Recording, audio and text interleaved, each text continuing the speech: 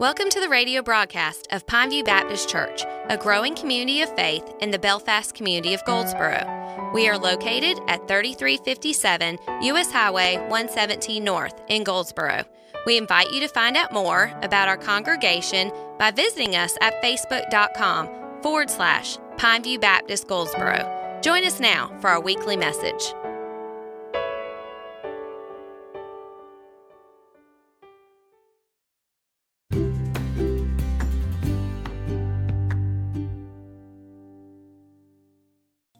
James chapter 1, and we're going to begin reading in verse 17. A very familiar passage of Scripture, one that I hope you know, and I hope that as we approach it, we will apply it as well. It says, "Every good and every perfect gift is from above, coming down from the Father of lights, with whom there is no variation or shadow due to change." Verse 18, "Of His own will He brought us forth by the word of truth, that we should be a kind of first fruits of His creatures." Verse 19 is where we really get into our topic for today. It says, "Know this, my beloved brothers, let every person be quick to hear, slow to speak, slow to anger. For the anger of man does not produce the righteousness of God." Read that again. "For the anger of man does not produce the righteousness of God. Therefore, put away all filthiness and rampant wickedness, and receive with meekness the implanted word, which is able to save your souls. But be doers of the word, and not hearers only, deceiving yourselves. For if anyone is a hearer of the word and not a doer, he is like a man who looks intently at his natural face in a mirror. For he looks at himself, he goes away, and at once forgets what he was like. But the one who looks into the perfect law, the law of liberty, and perseveres, being no hearer who forgets, but a doer who acts, he will be blessed in his doing." May God add a blessing to the reading of His Word. Leave your Bibles open or follow along in your YouVersion app as we will be referring back to our text multiple times. We live in an age of information.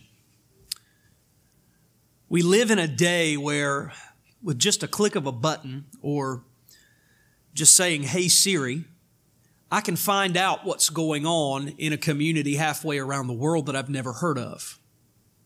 And sometimes I think it's good, and sometimes I think it's bad. I think it's good the way that the world has been connected in some ways. It's good the things that social media has produced in some ways, that we can now connect with someone that we knew 40 or 50 years ago and pick up where we left off with old friends around the world. But I don't think that the human mind is meant to absorb the burden of carrying the news, the amount of information that is just now rapid firing at us from every angle. Sometimes we need to take a step back and we need to listen a little bit more carefully, because with all this information coming at us, I feel like things get lost. And sometimes we get confused, and sometimes we don't truly hear. You think about the popular broadcast mediums today and the way that ads are coming at you, and you're watching the news and there's 14 things scrawling underneath you while you're listening to someone talk about something that's going on, and you're seeing footage from another part of the world, and information is just coming at us. And it's conditioned us. It's changed the way we consume. It's changed the way we participate in the process. It's changed the way that we listen and respond. A lot of times we're not really hearing because there's so much coming at us. And if we take that same approach to God's Word, we're in danger of missing out on a lot of things. This week I've been thinking about mentors. I've been thinking about people who mentored me in pastoral ministry. People who poured into my life and invested into my life. I got the opportunity to spend some time with who I call my pastor this week. He now pastors a church in Alabama, and he was home visiting some family. I got to spend a couple of days with him. What a blessing it was just to be around my pastor for a few days, Pastor Tim Lanier. I think about Pastor Frank Purvis. He pastors Eureka Christian Church in Grantham. He was the one who was preaching the gospel when God convicted my heart. And I was actually called to ministry under his leadership and his guidance. I'm thankful for him. Dr. Ned Sauls, he used to work for the Noose Baptist Association. Before that, he was the dean of Heritage Bible College in Dunn. He poured into me as a young minister, and he invested into my life. And I remember him saying something many years ago, telling me that this would be true and that I would see this play out in my ministry. He said, you know, you can learn all the best techniques, you can read all the best books about how to preach, about how to pastor, how to lead, how to connect with people, but there's one thing you can't control. You cannot control the hearer. And sometimes the failure to communicate is my fault. Sometimes I didn't study enough. I didn't communicate clearly and effectively enough. And maybe things get lost in translation. But sometimes it's not my fault at all. Sometimes it's not Pastor Tim's fault or anyone else's fault. It's your fault. How did you hear? Were you listening? Were you actively listening? Well, James is aware of these problems, and he's addressing it in James chapter 1. There are several things that he is describing for us that must be done as we prepare for the Word, as we prepare to receive the Word, as we prepare to apply the Word. He gives us a very simple outline. And so I want to dig in for a few moments and let's unpack these things. The first thing that he describes that we must do if we're going to make way for the Word in our lives is that we have to listen. We have to listen. Now notice with me verse 19 and verse 20 of our text. It says, "Know this, my beloved brothers, let every person be quick to hear, slow to speak, and slow to anger. For the anger of man does not produce the righteousness of God." We have to be quick to listen. You know that old phrase, I'm sure your grandma said it to you. 2 ears, 1 mouth. What does that mean? You listen twice as much. He who is listening is learning, I've heard it said. If someone is, I've heard this phrase, I think, I can't remember where I heard it, but I probably heard it from a grandparent. But the phrase that if someone is not inclined to listen, even a shout becomes a whisper. And that is very true, especially when we're listening to God's Word. Let me give you a few verses of Scripture that support this point here in verses 19 and 20. Proverbs 12 and 15. It says, "The way of a fool is right in his own eyes, but a wise man listens to advice." Proverbs 2 and 2. "Making your ear attentive to wisdom, inclining your heart to understanding." There is an active portion of listening. We think of listening as a passive thing. But sometimes that's the problem. We're being too passive. We're not being active in our listening. Notice what James says, be quick to listen. There's an action involved there. It's something you have to do. You have to work at it. It probably isn't our natural inclination. And so he says to be listeners, we have to be quick to listen. But then he goes on to say we have to be slow to speak. You're not listening if you're speaking, are you?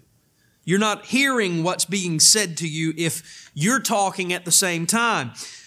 How many of us have said a word and then instantly we regretted it? How many of us have said something to someone and automatically we knew that should have never come out of our mouths? We've all done it, I'm sure. And if it's something that we do consistently, it shows a lack of discipline in our lives. So again, this is an active thing. Restrain yourself. Think about what you're going to say before you say it. If you're listening to what's being said, it'll be easier to do. Proverbs 18 and 2. A fool takes no pleasure in understanding, but only in expressing his opinion. Proverbs 21:23, whoever keeps his mouth and his tongue keeps himself out of trouble. Amen and amen. That's the most practical thing from Scripture we could read today. But the third thing that James writes for us is that we must be slow to anger. Controlling anger allows us to listen to unpleasant truths. You hear people talking about constructive criticism, and a lot of times that's just an excuse for them to unload on you. But there are times where we need to be criticized constructively. There are times when we need to have a difficult word spoken to us. If we're slow to anger, if we're slow to speak and quick to listen, we'll be able to receive those truths, even difficult truths from God's Word that many times we don't want to listen to. And the truth is that just because we don't like the information doesn't mean that it isn't truth. But when we're angry and we're thinking out of balance, our reasoning is undependable. Ephesians 4:31, let all bitterness and wrath and anger and clamor and slander be put away from you, along with all malice. Ecclesiastes 7:9, be not quick in your spirit to become angry, for anger lodges in the bosom of fools. Slow to anger, slow to speak, quick to listen. Listening is an active thing, and we have to be engaged. But the second thing that he describes for us is the reception of what we're listening to, that we are to receive what we hear. Verse 21, it says, therefore put away all filthiness and rampant wickedness, and receive with meekness the implanted word, which is able to save your souls. Hearing and enjoying and appreciating God's word is not enough. We have to accept it.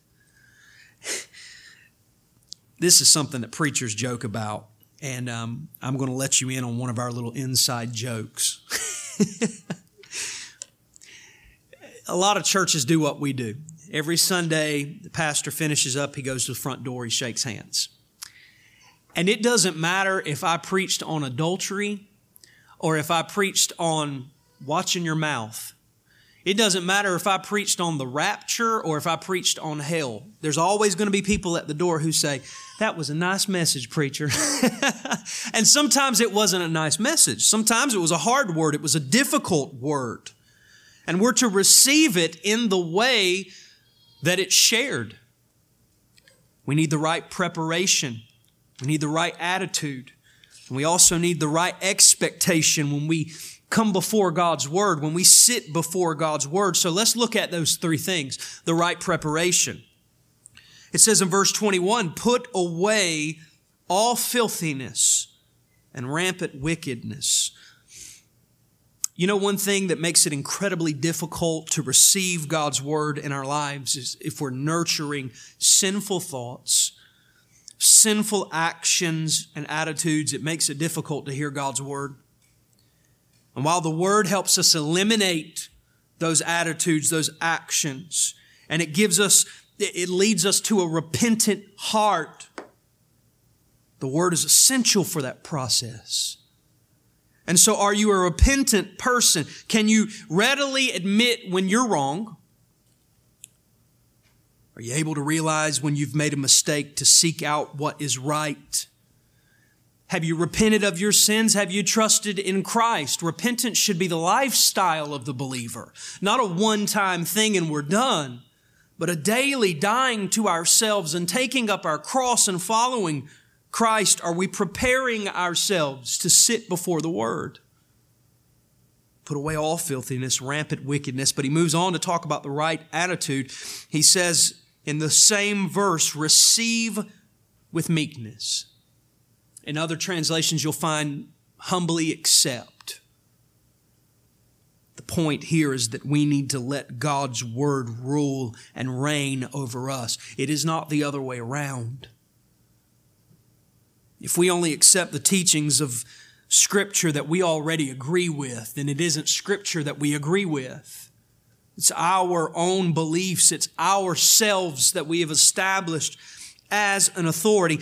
Something I say often, you either believe the Bible or you don't.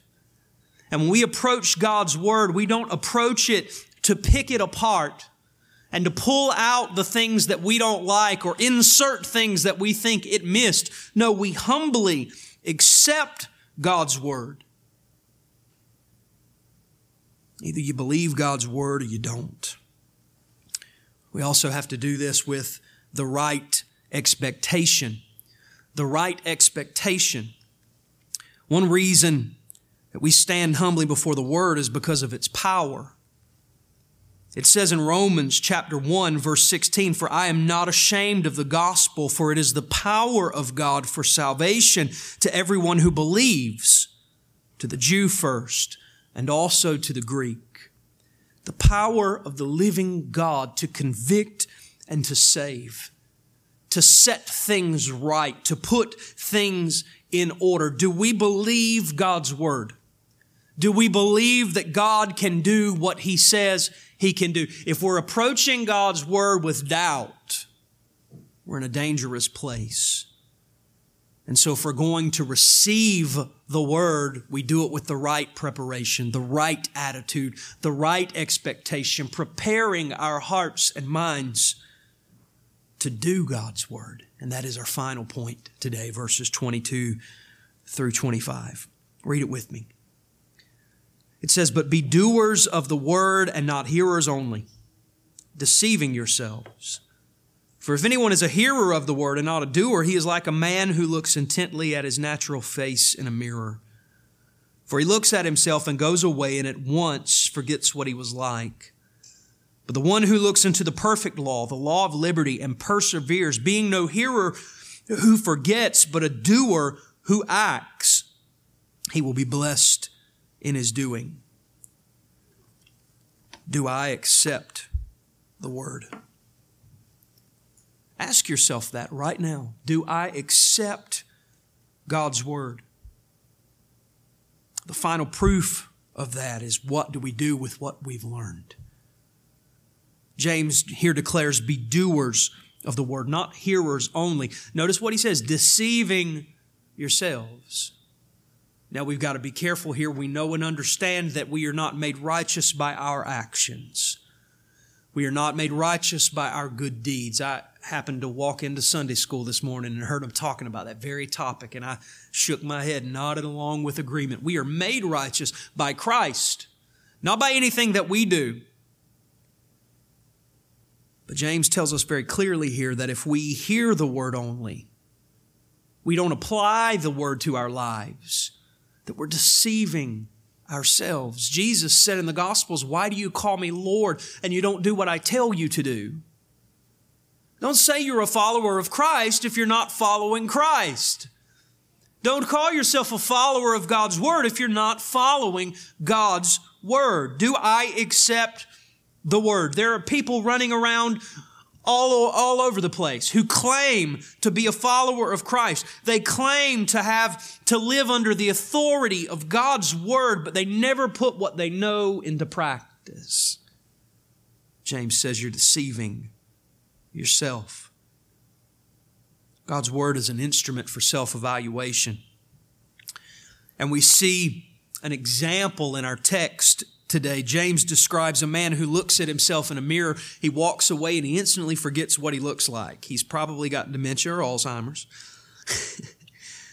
But you know, a photo, a painting, that can fool you. But a mirror is the real thing. And why do we go to the mirror in the morning? We go to make sure our hair is straight, our tie's not crooked, unless it's a bow tie, because they say that a bow tie is supposed to be a little bit crooked so people know that it's not a clip-on. Check our ties.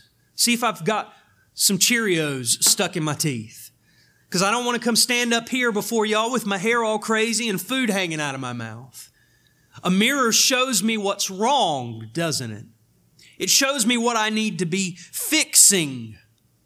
And God's Word is the very same thing in our lives. We need a mirror to find out who we are, to see what's wrong, to see what needs to be changed. Have you been set free? Have you been made new by the power of the gospel, by Jesus Christ? Have you seen your own sin? Have you seen the rampant wickedness, the evil in your own life that James is talking about in our text? All have sinned and fall short of the glory of God. And now James changes his figure of speech and he describes the Word of God as the perfect law that gives freedom. Many people today will tell you that God's Word is a burden, that the rules of Scripture are nothing more than something meant to keep you under a thumb, a cosmic thumb. But the truth is that God's Word liberates. God's Word brings life. It enables us to live as we were designed to live. MacArthur has this to say. He says, God's grace cannot be faithfully preached to unbelievers until the law is preached and man's corrupt nature is exposed. It's impossible for a person to fully realize his need for God's grace until he sees how terribly he has failed the standards of God's law. And if I realize how sinful I am, and how I have failed and I have broken God's law, what do I need? I need liberty. I need to be made right. Law and freedom seem contradictory to us, but they're two sides of the same coin. I think we have a lot of laws that are ridiculous, a lot of things that it's just the government trying to get money. But I'm thankful that someone decided many years ago, hey, we're going to put traffic signs on the road. And we're going to have speed limits posted to create some order, to keep things safe. And if everyone decided to get in their car and go as fast as they wanted, or if people decided that, hey, red lights and green lights don't matter, I'll just do what I want, we would have chaos on our roads. The truth is that we haven't lived up to the standard. We have broken God's law. But the other beautiful truth is the realization that that can lead you to repentance. It says in John chapter 8 and verse 36, if the Son sets you free, you will be free indeed. James says God's Word is the perfect law that gives freedom. Have you been set free? In Glad Tidings, James Callum tells of a young book salesman who was assigned to a rural area, probably not much unlike the area where we live. We live out in the sticks near Seven Springs. And the young man was selling some books that he hoped the rural farmers would like. It was introducing to them new techniques and new ways of farming. And he saw an old farmer sitting on his rocking chair one morning, and he walked up to his porch. And he said, "Sir, in my bag here, I have a book that if you purchase it, it will tell you how to farm 10 times better." And that farmer's just sitting there rocking. He ain't working, he's rocking.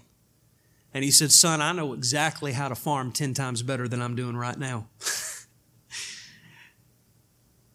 Perhaps we know more about the Christian life than we put into practice. Let me say that again. Perhaps we know more about the Christian life than we put into practice. And if that's the case, James says you're deceiving yourself. But he says this is a perfect law and it gives freedom. He says, listen to it, receive it, and then do it. This is God's Word. It is for us, His people, and I say thanks be to God for it.